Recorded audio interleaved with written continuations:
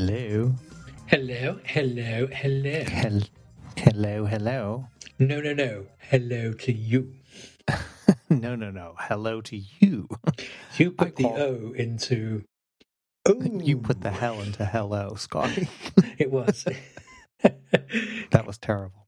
So, Scotty, you didn't answer me, and then I had to wait for you to call back, and I was reminded of something funny that happened to me last week. Would you like to know about it? I always like to hear about something funny. So, I don't know whether you've noticed, but if you have AirPods in, Apple, it basically says, it has this chirpy voice, at least the way I have my say, it's like, incoming call from, would you like me to answer? And I suppose that way you can just tell Siri to answer for you. But if it just takes, last week there was a random robocall from a New York number, which is 1212, but the number itself wasn't formatted. So Siri chirpily read to me, incoming phone call from 1,212,347,000, and so on and so forth. It was quite amusing. I wish there was a way to record it, but somewhere somebody left something to be desired in whatever machine learning model they have, because presumably they know that there's an incoming phone call. So they could have, would it have killed them to throw in a couple of commas to make pauses so that it would sound more like a phone number and not some random number? Yeah, I mean, we put that down to Siri and Siri only. And Siri only, all right. Well, let's not get too serious. Why don't you tell us about something that's useful? Well, I don't know if I have anything useful. Do you know what, John? I was just thinking, just before you rang me, it feels like only moments ago that you were last injecting your dulcet tones into my ears. And I really don't know where this week has gone, or what I've achieved, or what benefit to the universe I have been, which is quite scary, really. Well, there are a couple of words in different languages which I can use to express what you've achieved in the last week. Would you like to hear some of them? Yes, please do, because I think it would be it would provide title material, maybe. Niente, nicht, rien. I do not know these languages of which you speak. Nada. Niet. Jack shit. Yeah. No, I don't believe that's true. I'm sure you've achieved something, but just in case you haven't, I guess I can hold up this section of the podcast. I have been doing client work because I went back to client work after taking a number of weeks off, and obviously having taken some time off from it, that meant a few things have built up. So, well, it was fantastic getting to work on Moneywell for sort of 5 weeks with virtually no distractions other than you now and again. Going back to client work is just sort of left this big list of things to do, and so since doing that, my attention to Moneywell has been virtually zero, and it's quite hard to get apps going when you're in this feast or famine or stop start mode. So there has been some serious contemplation going on about how to take this forward for next, but I'm not really have made any decisions or in a position to say anything there. But I have to say, anyone who has got a significant app or a significant app update out of the door while doing the day job has all kudos that I can possibly put their way. Wait, we have a special guest caller. Can we bring them in? Caller, are you on the line? Georg, welcome. How are you? Scotty, why you wait so long to tell us what we already knew? That was a pretty good Georg impression, actually. I'm sure he's going to hear it. I'm sure he will be mighty pleased. Do that again. No, I can't, because he's going to kick my ass. That's why I want you to do it again, because maybe now he'll give you shit and not me. No, that's not a chance. But Georg, you get an app. Well, he hasn't got the app out the door yet, has he? No, he hasn't. We haven't heard from him because he's too busy gazing at the stars. He's too busy working on it to bother even listening to us anymore, maybe. Gosh, I hope that's not the case. And he hasn't called in to tell us how you say jack shit in Bulgarian. You ain't shipped jack shit, buddy. Yes. Georg, do tell us how to say that in Bulgarian. Yes. So there we are. But yes, on other news this week, I've just been doing a whole bunch of design work for a client project. I mean, as in architectural or not even architectural design, just how this is going to work design to have a major I can't really say too much. A major thing going to go on that requires a lot of work on the back end and a lot of work on the in the client, and equally there is an Android application as well, which we don't work on. But so just trying to coordinate how a major change of architecture and features and versions happen between all three moving parts, with a fairly considerably large live user base, and some on the old way already, some in a new way already, and just making sure that you don't screw up everyone's lives is really quite challenging to work out in the way that you keep doing things and realize, well, what happens in this case? What happens in that case? And there comes a point where you have to say, well, now we need to do something because planning can only show so much, and the real detail will come out when we start doing this other stuff. But it's again, I can't say too much, but it's sort of interesting, while at the same time being frustrating that but whenever you're reliant on other people or other things going on or other parts of the system, it means you're not necessarily developing in the most ideal way or the most optimal way that would be for you. And that sort of collaboration between teams and how it goes is really important. But as that is your entire job, I guess you are well used to that, and it sounds like you guys have it reasonably well sussed.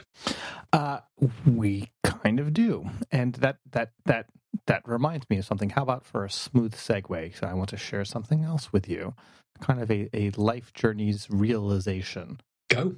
Okay, so some of y'all might know that I got my very start in my career working in a language translation and training company in New York, way back then. So I do care deeply about localization and the quality of it, just because I like languages and I care about that stuff, and I find it an interesting challenge. And I also realized that I've had an enormous privilege, having been in indie, appreciating what the challenges are of trying to compete, in an arena with much better funded and much better staffed and much better kind of whatever kind of or potentially organized companies. And it's a difficult thing to do. And then, what you talk about having to try and ship a product while doing something else, I'm well aware of these struggles because I've lived them and breathed them and ate them and all those types of things. And I also am one to remember things that people say that are important, that have a mark on it. And I think at various times we've talked about Wave, Dr. Wave, famous Pixar engineer, and founding and founder of an important part of the next developer scene, from having produced something called Wayne's World. Just he's well known in the industry.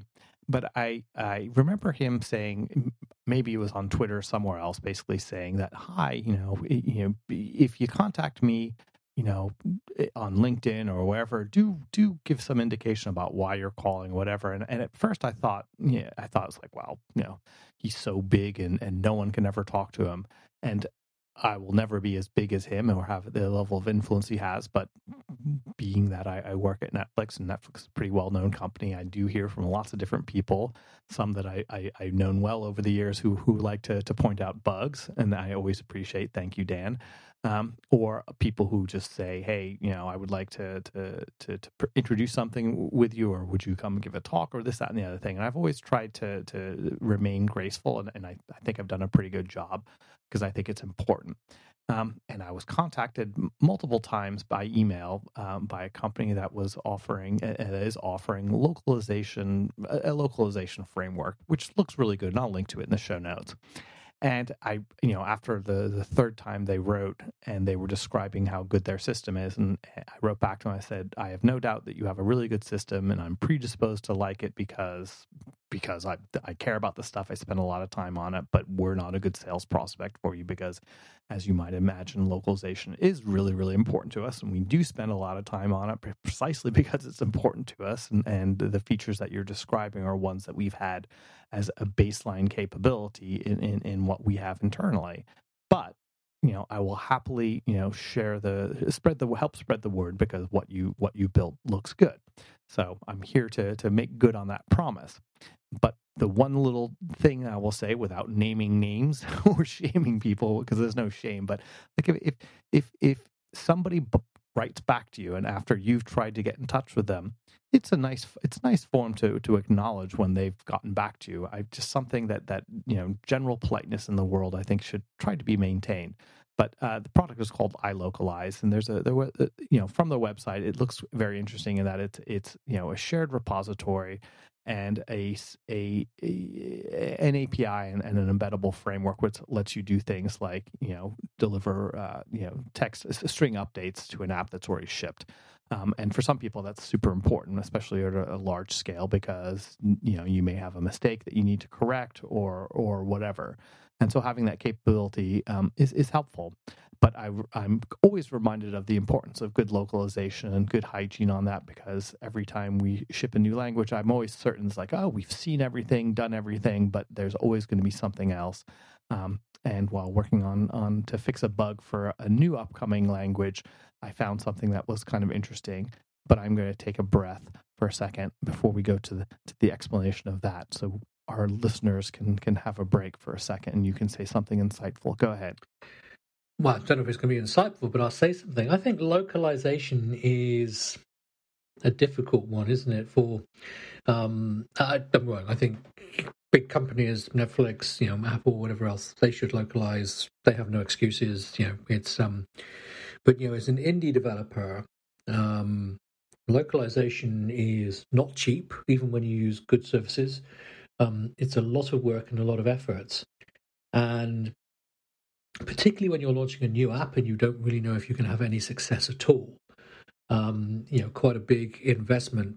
So then you do the old thing. You think, well, I'll ship in English first, or whatever your local language is. But let's say most people, I believe, probably ship in.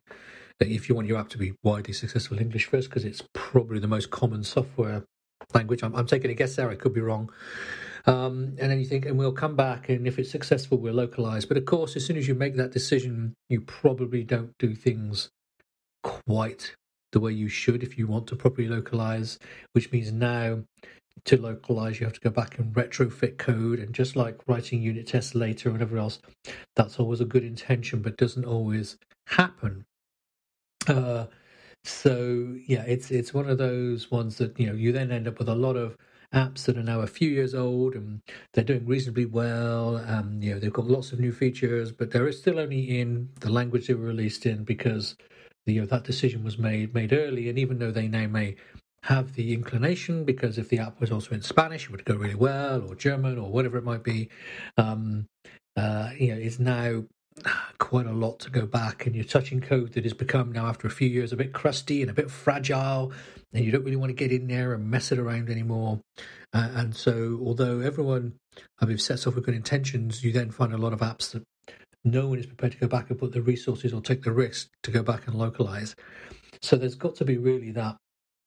I would love to see some examples and some resources about how I could, prepare my app properly for localization. And I know it says strings files and using, the right way, but lots of good stuff about how you could prepare for localization without actually doing localization, so that when you come to make that choice in the future, you're there.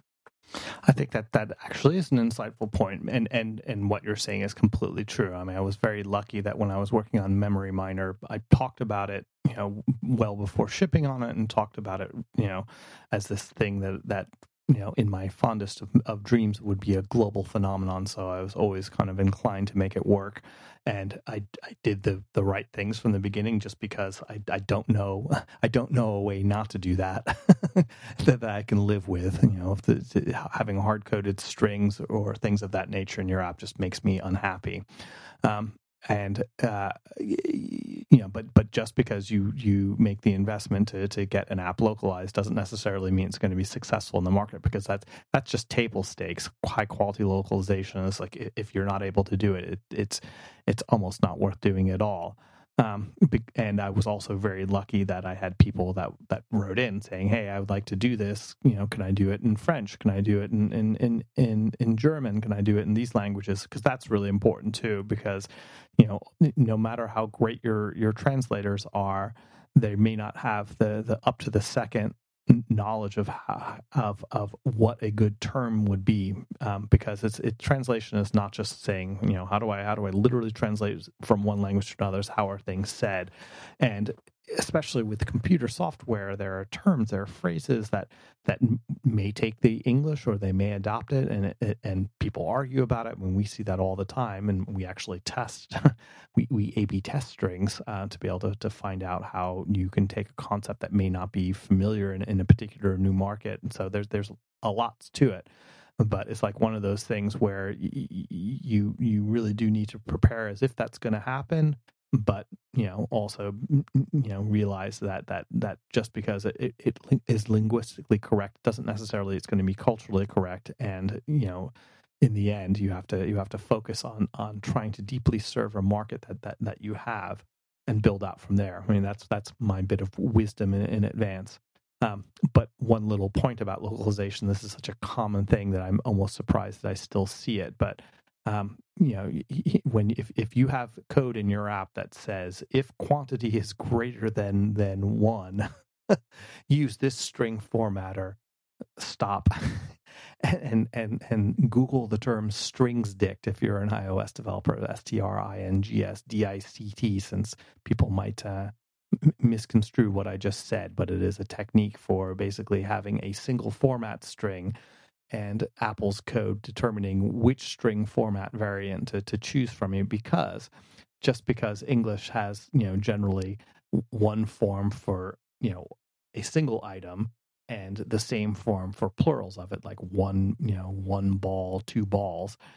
Other languages like Polish or Ukrainian, Israeli, Hebrew, all these other languages have much more complicated forms, which depend on the quantity. So if you want to be correct, and it's like one of those things that really sticks out, because the normal cheat way of doing it is just to use a parentheses s. So you'll be like, you have 3 ball, parentheses s, to cover both cases. That's kind of a weasel thing. It just looks really unprofessional, and there's no need to do it, because there's a technique that Apple has given for a long time for doing it. So maybe I'll put that link in there. And the reason I bring that up is because I saw that recently, and I thought it's 2021. This is well understood.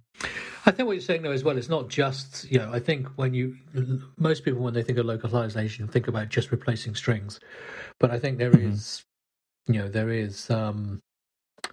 more to be said. You said culturally that software may be different in that language, and therefore do things actually need to look different. Should the flow be different? Should you may not even just between English. Let's say, for example, the US do dates in a silly manner, and Europe do in a different manner. In the order. So should you now, if you use a date field from Mac OS or iOS, it localizes it to do it the right way, or the thing. But there may be other examples where you need something in a different order for a different locale, because that's the way that user would expect to see it. So I think strings is a good step forward, and having them in different languages, but that doesn't necessarily mean you're then going to be a good Spanish app or a good French app or whatever else. And so it is a little bit more thought than that needs to go into it. Indeed. So I have one other little tip that I came across while fixing a bug yesterday. Would you like to hear about that, Scotty? I always love to hear your tips, John. Okay. This is just the tip section of our broadcast. We could call it the tip of John. There we go. So this is or John's tip. There we go. So with auto layout, there's that most most people have gotten used to it. By the time now most people have gotten to auto layout, everybody's desperately switching to Swift UI, which does things a lot more simply. And if you can use Swift UI, it certainly removes lots of problems, but not all of them, especially not even necessarily with localization, because I've seen regressions in our app in certain edge cases where, with great fanfare, something was switched off to Swift UI because it was a standalone part of the app, and then I saw bugs which were came to my attention, and then I promptly directed the people who reported it to the attention of somebody else whose responsibility is a different part of the app, and that's great. And I was conversing with him, and he was like, "So how do I fix this?" And I said, "Using UI kit and auto layout." But it's not an uncommon problem, which has to do with multi-line labels, because UI label does lots of great things, and but oftentimes when you're trying to make something work where you have multiple UI labels and you have a fixed amount of space, particularly on smaller devices, you may need to adapt your design a little bit because people design it in one language and they figure, okay, what's the longest line length that this can be? It surely can't be more than 2, so you design it for 2 and you make it work across all devices, and then all of a sudden you want to support another language, and what used to be 2 lines is now 4 lines, and then you run out of space on the smaller devices, and you either have to kind of rethink the design a little bit or make some compromises, or maybe go back to the translator and say, is there any way of expressing the same idea in less than a War and Peace paragraph thing? So these are all techniques that can be done, and so I said, well, these are the things that you can try. And in this particular case, there actually was plenty of room. It was just really something that if you had been using auto layout at least correctly, you could have made a series of constraints that would absolutely make it work properly. But it can be tricky. But I had to fix a bug, which was my responsibility in an area of the app where I'd been through this and solved this problem of a pin entry field, and long since made it so that it could handle unlimited numbers of lines, and it had been working fine, except up until it didn't. I saw bug reports like that's not possible. And I was very sad, and this again for an upcoming language. So, unfortunately, it's in a part of the app where there's an automation test for it, so you can make this, see the screen grab and see it's incorrect. But in order to get the app into that state requires a certain amount of setup. So I actually cheated, ran the test so that it would automatically generate the account and put it in the right place, in the right country, with the right title to be able to exercise this thing. And then, but unfortunately, doing that in the new language, which is not released yet, I couldn't kind of take the account that had been auto-generated as part of the test. But I was very happy to use my language switcher so I could log in English in this specially prepared account, and then had a link to load the title that would exercise it. And I was very fortunate to be able to switch the language so I could then get it in the state and find out that no, I wasn't hallucinating. It actually was a real bug. And then I said, all right, well, let me try first on my phone, because it must surely hit affect it there. And of course, it worked just perfectly fine on the phone. Did not work on iPad, and I was grumpy until I realized that, well, on iPad we allow multiple. You can do landscape or portrait orientations for the app, whereas on the iPhone only full playback makes the app go landscape.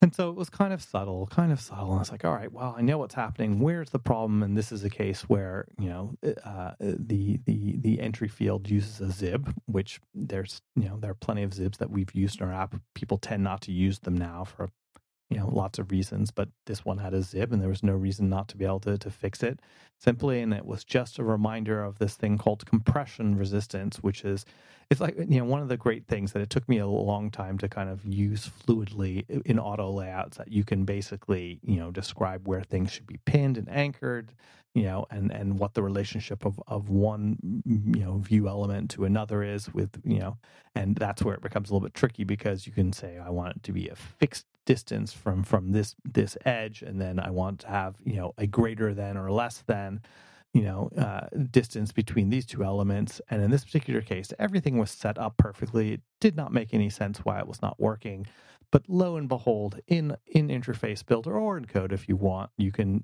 take the default compression resistance, which is, for the kids listening out there, the resistance for something like for any view to be able to say, I'm going to adjust myself. I will not be compressed anymore. I will not be made any smaller. Somebody else has to give. And so that is a value that by default is 750 out of 1,000. I don't know where they got to that, but Ken Ferry must know since he's the father of auto layout.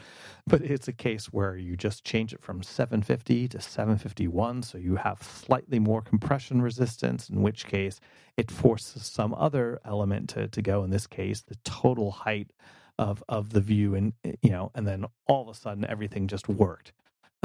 And so this was like one of those things where when I started working on it, I thought, oh my God, this could take hours and hours, but happily and luckily, it took a few minutes. Part of the reason why it took a few minutes is because with debugging, as you know, it's kind of getting the app into the state that demonstrates it. Oftentimes is what the trickiest part is. And in this particular case, there was a UI test with a screen grab, which I could go find the test and see exactly how to do it and set it up. But since it was as I said, on an unreleased language, it's a little bit tricky to get done. But kids, if you're going to sustain code over the long term, whenever you come across a scenario in one language or one context, you can pretty much bet you're going to see it again. Even if you think I fixed it for all possible combinations, don't believe that, and make sure that you leave plenty of breadcrumbs or kind of comments in the code or test descriptions so that you can help exercise things, and you will then be able to save the day when it needs to be. There we are. There's always room for something to go wrong, no matter how many times you think you fixed it. Okay, I'm totally going to take us back to where we were before, because it just occurred to me while you were saying that, not to dismiss what you've just been saying, but I have nothing to add to your tip there. Is localization in Swift UI. Now, obviously, zibs, you could have multiple string files for the zibs and whatever else, and multiple locales to make them work. What happens? I mean, I've never tried it. What happens in Swift UI? Well, I mean, I think for one thing, with zip files, there are two techniques. Because one, you can run a tool which will basically at runtime load strings into the zip for you. You don't want to do that. It never works. I mean, it does, I suppose, but it's just more effort than it does. I mean, even if you use zibs, you should probably get in the habit of programmatically updating things in your class, and it's going to be a technique that I think is similar between Swift UI and zibs. I think the thing that Swift UI shares with auto layout in general is that you are designing a system, and that in the case of a zib, you work on it visually. It's encoding the attributes of the system. So they both share something. It's like, I want a text label here, and then we're going to say, what is the relationship of this text label to something else around it? And so in the case of auto layout, you have constraints, which does it. And in the case of Swift UI, it's a simpler form where you're basically going to have available space. So you can have flexible spacers in between it. You can argue about which the subtle differences between the two, but you kind of have to think about it that the layout mechanism is its own program. It's its own code. It's going to take some inputs. And then it's going to adjust itself as best it can. And the difference between Swift UI and a zib files is that in a Swift UI, it's a lot easier with a preview to be able to test things, in the live preview if that's working.